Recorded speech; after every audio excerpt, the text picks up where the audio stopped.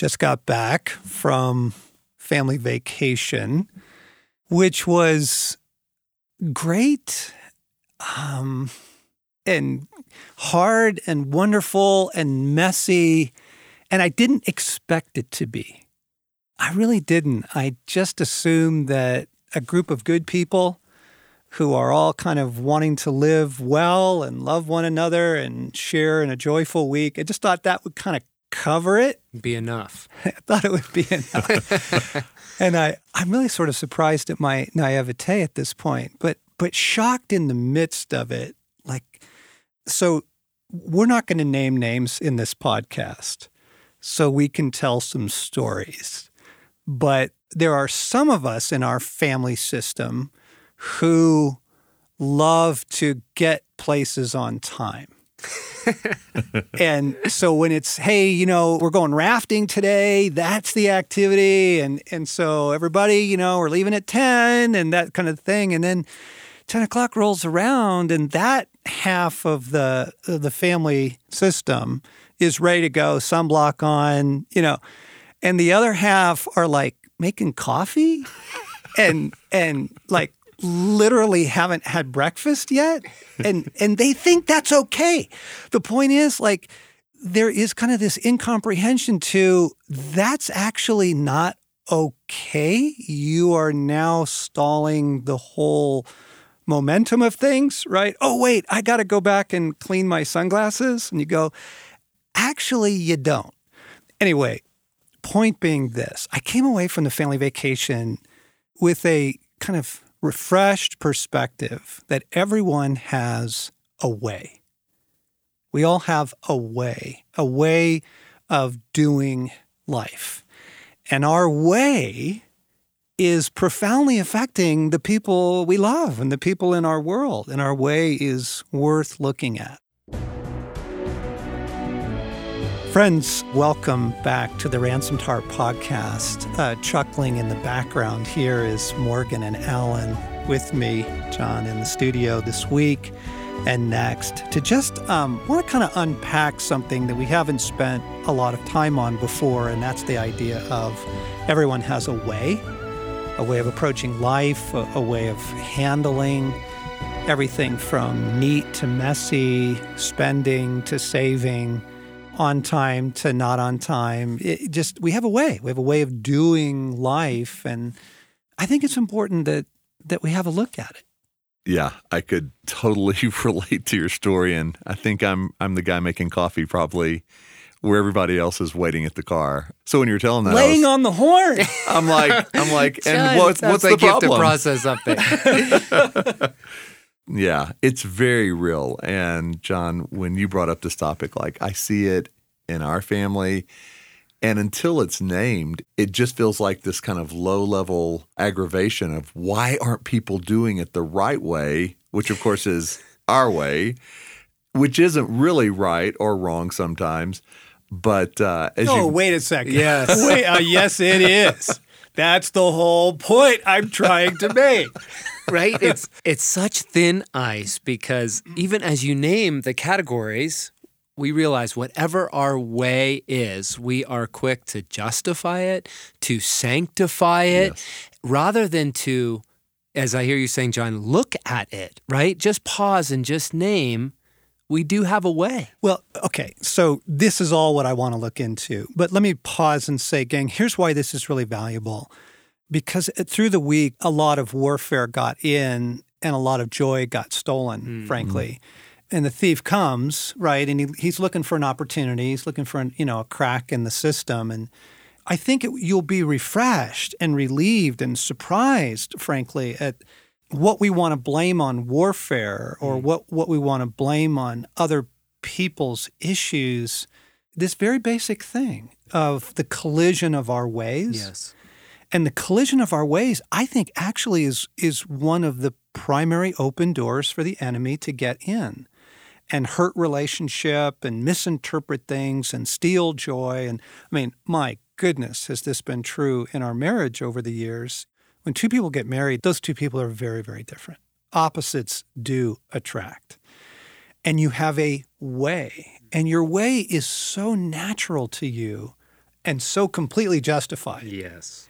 that you don't really consider it as one of the variables that actually might be letting in some thievery or tension or accusation or eroding relationships. So I think the potential in this conversation for a lot of relief and redemption, I think, is very high. So that's why I wanted to bring it up, right? So we all have a way. And gang, those of you who have tracked with Ransomed Heart for a while, I do want to clarify, over the years, we've talked a lot about style of relating. And, you're a move toward or you're a move against, right? Your different styles. You hide or you dominate or, all the different ways we've expressed style of relating. And that's not what we're talking about today. That's a piece of it. But this is actually much bigger and much more comprehensive than that. And it touches upon kind of our whole general approach to life. There's just a way that seems right unto a man, but the end thereof is death, the scripture says. There's a way that seems right to a man. It seems so right to us. It's so normal to us. So a couple more stories to get us going here. So I had an uncle, unnamed, who was a talker. Oh my gosh. Which was a gifting that I don't have in relationship. He was a talker. He was a chatter. His ability to fill hours just talking. And he was in from out of town. And so, of course, I want to take him to dinner. But the problem was I had a publishing dinner that night. And I had, Alan, you remember this world. Those are important dinners. Right. And the publishers and, everybody's flown in and it's a big deal. And you're going to, publishing dinner. And so, but I invited no-named uncle to come because he was only there for that evening. I thought he'd get a kick out of it. Okay, so here's how the evening goes. We sit down at the table. We do introductions. Hi, Sally, Bob, this is my uncle. Uncle, this is Sally and Bob. Oh, nice to meet you, kind of thing. Where are you from? I swear to you, from that one question. So where are you from? He literally spoke for an hour. For the meal. Oh, my gosh. He dominated the entire evening. And I was shocked at his inability to recognize when to stop talking. He literally talked for an hour straight. We went through the entire meal, and we went through dessert, and he was still talking about himself. He literally took away an evening. He took it away in a couple ways. He took it away in the chance of I didn't get to, sort of spend time with him. Mm-hmm. But he also took away what could have been this really rich, fun, enjoyable evening with 4 people at dinner, not just one, right? That is a way. It's a way he had. And it would happen in any situation you put him in, at the auto parts store or after church in the hallway. I mean, wherever he is, he would just do that, right? Do you know what I'm talking about? Yeah. People in their way. John, what comes to mind for me, this great quote of a good friend that often says, the problem with vacation is I go with me. I think that a vacation will just get me away from the things that I'm contending with, but I take with me my way. Yes. And so as you tell that story, I don't think your uncle talking was unique to you. It wasn't that he wanted to share things with you, right? It's the way in which he does life in any circumstances. Bingo. And so what's easy to see is other people's way because it's different than ours. Yeah. But what's so important in this dialogue is to get to what is my way? Yeah. Why is it my way? And as you're saying, what is its impact and what do I want to do about that? Yeah. It's bigger than loving. It involves loving, but it's bigger than that. We used to take this guy with us on camping trips, and he was a very loving guy. We invited him multiple times because we really enjoyed his company. He's a good guy. This isn't like bad person, good person. This is a good guy. But he was a futzer. Oh my gosh, his ability to futz and putz and dink around with all his gear. And he would be arranging things and stuff. And people are ready to go. Let's go for a hike, or hey, it's time to grill, or what. And he would be futzing. And it was just his way. Now, it wasn't malign. It wasn't evil, right? It wasn't intentional sabotage. There was not a streak of meanness to it. Yeah. I don't even think there was a streak of selfishness to it. I think it was innocent incomprehension. But what you're saying is it had a dramatic impact on you, right? It creates a culture of camp. Right. And if you're doing a multi-day trip, I mean, there are implications. I'm curious for you guys, can you think of an example of where your way was exposed, where circumstances put you in a place where you got to observe, oh, this is my way, that something normally you don't have much visibility to? I'll go back to the family vacation thing because I need to own my major part in that. So one of my ways is even as I begin to talk about this, I'm going to couch this in a way that sounds totally justifiable. It's really amazing. It's great. Okay. So one of my ways is I hold all plans very loosely. And we'll explain more in part 2 on this of how this all gets shaped. But it was something that's been shaped over time, shaped in my childhood. But I hold all plans very loosely. And so it was the rafting day, and everything I described in the introduction was taking place. People are cleaning their sunglasses, people are having breakfast, people are making coffee, literally at the moment we're supposed to leave. And so as camp director, I'm a little frustrated with that, but I'm also very flexible with plans. So I turn to my wife, and here's where I blow it big time. I said, well, we could actually go Thursday. We don't need to rush this. There's options. Like if people want to just hang out and just kind of flow with the morning, I don't need to push this along. Well, here's what I forgot. Stacy is exactly the opposite. She does not like having things that she's been looking forward to changed at the last minute. And I should have, come on, we've been married 35 years, but I've done this to her through our entire marriage where I'll just throw a new idea on the table at the last minute, and it really throws her. It's not kind at all. She's ready. She's looking forward to it. This is what today was about. She had a lot of hopes around it. And in my way, that to me seems like flexibility. Hey, I'm just being flexible, right? I'm ready to throw the whole thing under the bus and go, we can scrap today and go another day. And that's not good on her heart, right?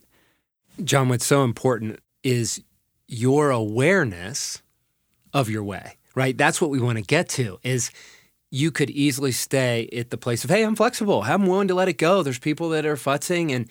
But what you just articulated is so important to say, though that motivation would have been genuinely good, I'm willing to be flexible. And maybe even helpful. And maybe even look like love to the larger group.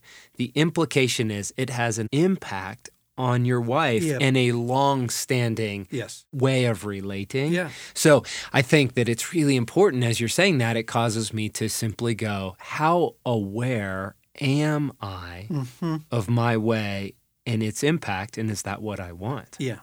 Where Kelly and I see that as being very unique in our ways is any gathering we go to, whether it's a church or another couple or a larger group, there's one way, which is my way, which has been, let's go, but we'll leave pretty quick.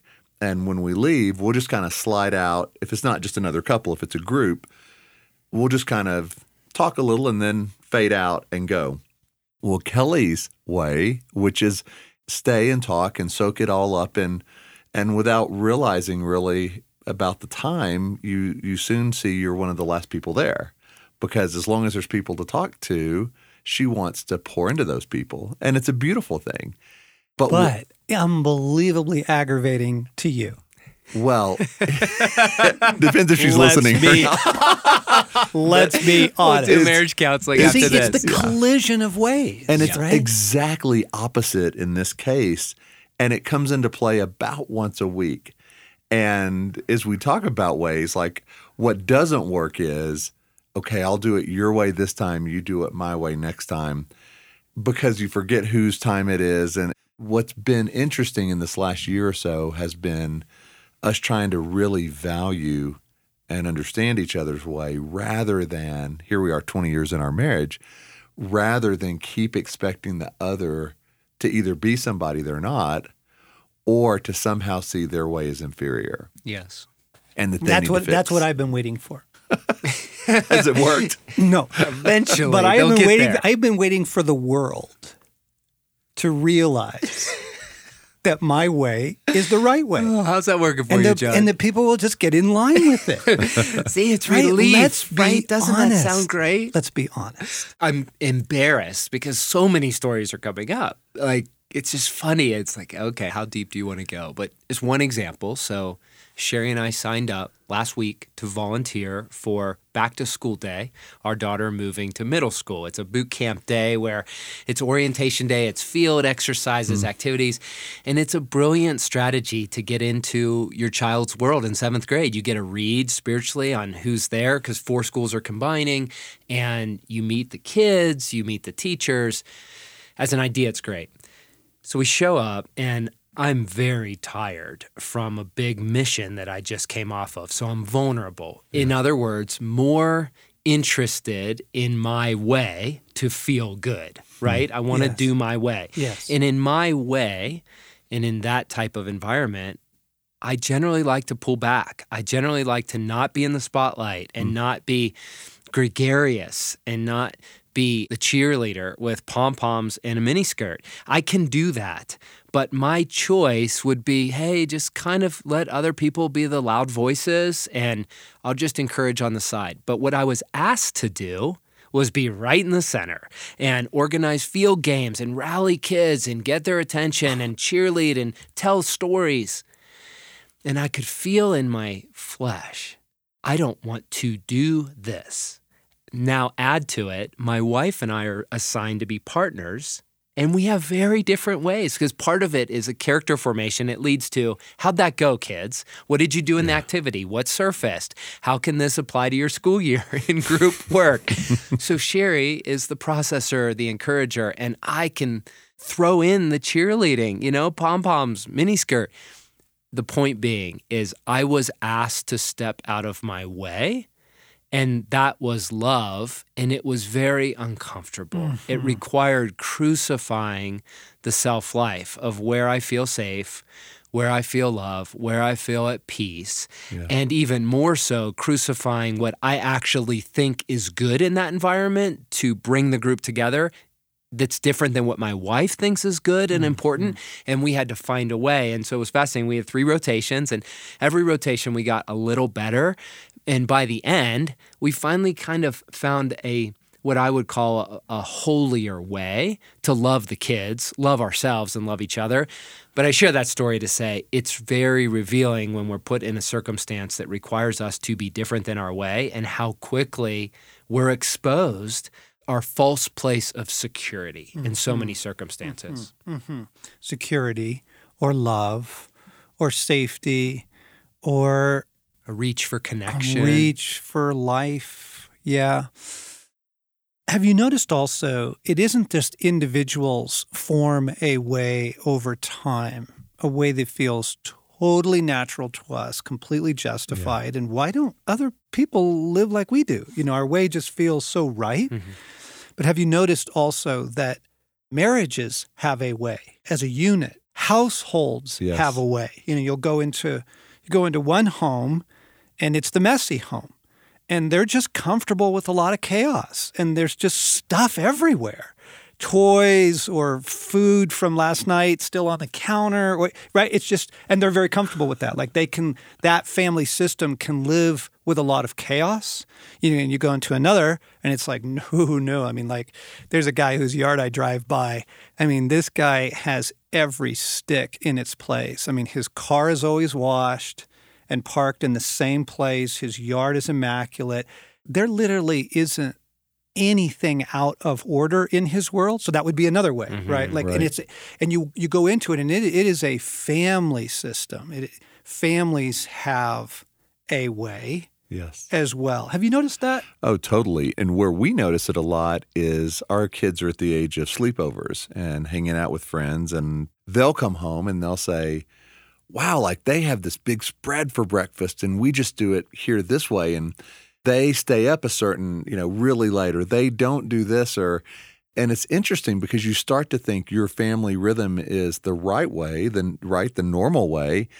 And I know a lot of kids, Kelly and I were talking about the other day, that their parents don't let them do sleepovers. And one reason is because they're not comfortable with people doing things differently.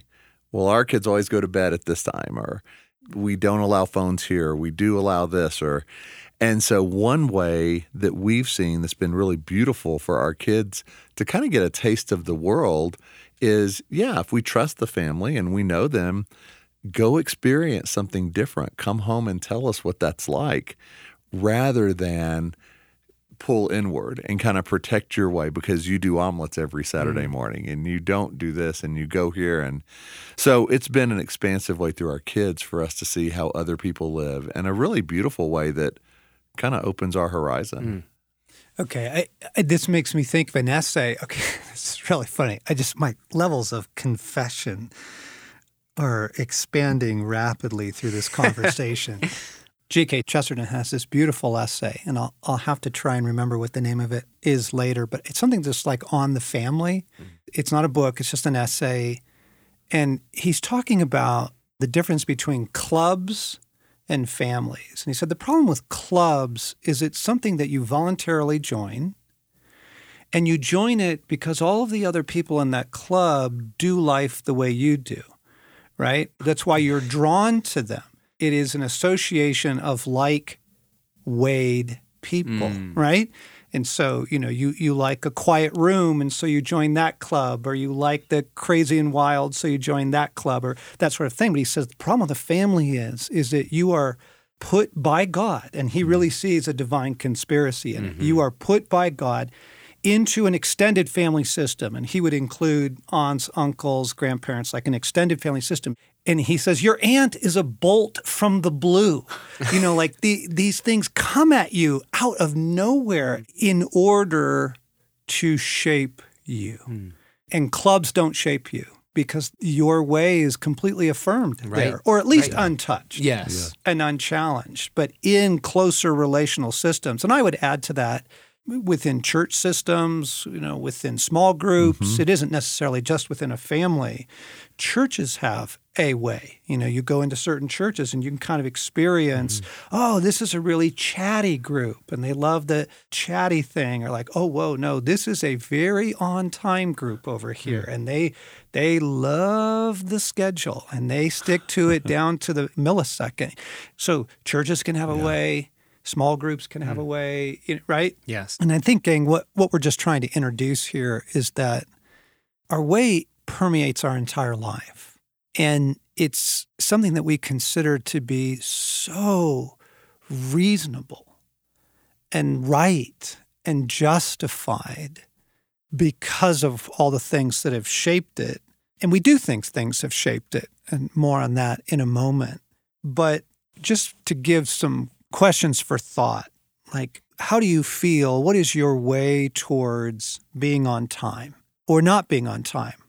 What is your posture towards commitments in general? Are commitments something that are really solid and said and done? Or are commitments something that are kind of more open and loose? What is your way towards order and clutter? Messy versus neat. What's your way towards that? What's your feelings towards that? What's your posture towards it? What is your way with money? Are you free to spend money on things? Are you afraid to spend money on things? Like, you have a way. And just to show these categories I'm naming, like, it's pretty all-encompassing. It approaches your pace of life.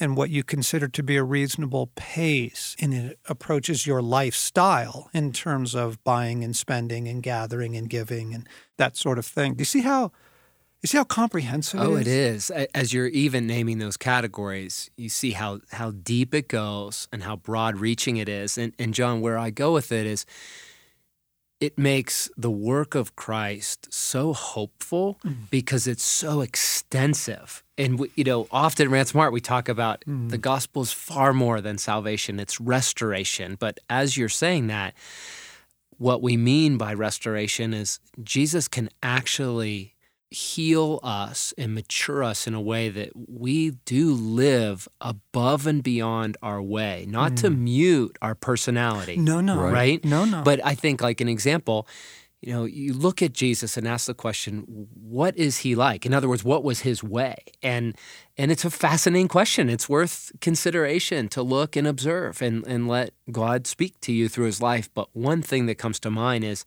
he was deeply unpredictable.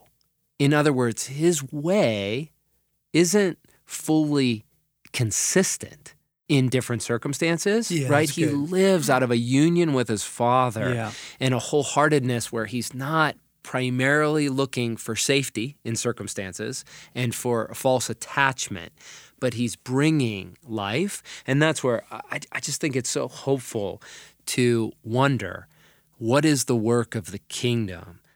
Morgan, I'm going to catch you right there and just let everybody sit with this because it's inviting and it's disruptive. It's hopeful, and I can even feel some threat in it. There's no threat. There's no threat, dear ones. To step towards looking at your way is really beautiful and hopeful and the protector of joy and the protector of relationship as we're more conscious of it. So I think we're going to pause and just let everyone linger and think about this and then pick it up next time with, so where do we go with it? You've been listening to the Ransomed Heart podcast. John Eldredge, Morgan Snyder, Alan Arnold here in part one of a two-part series on our way.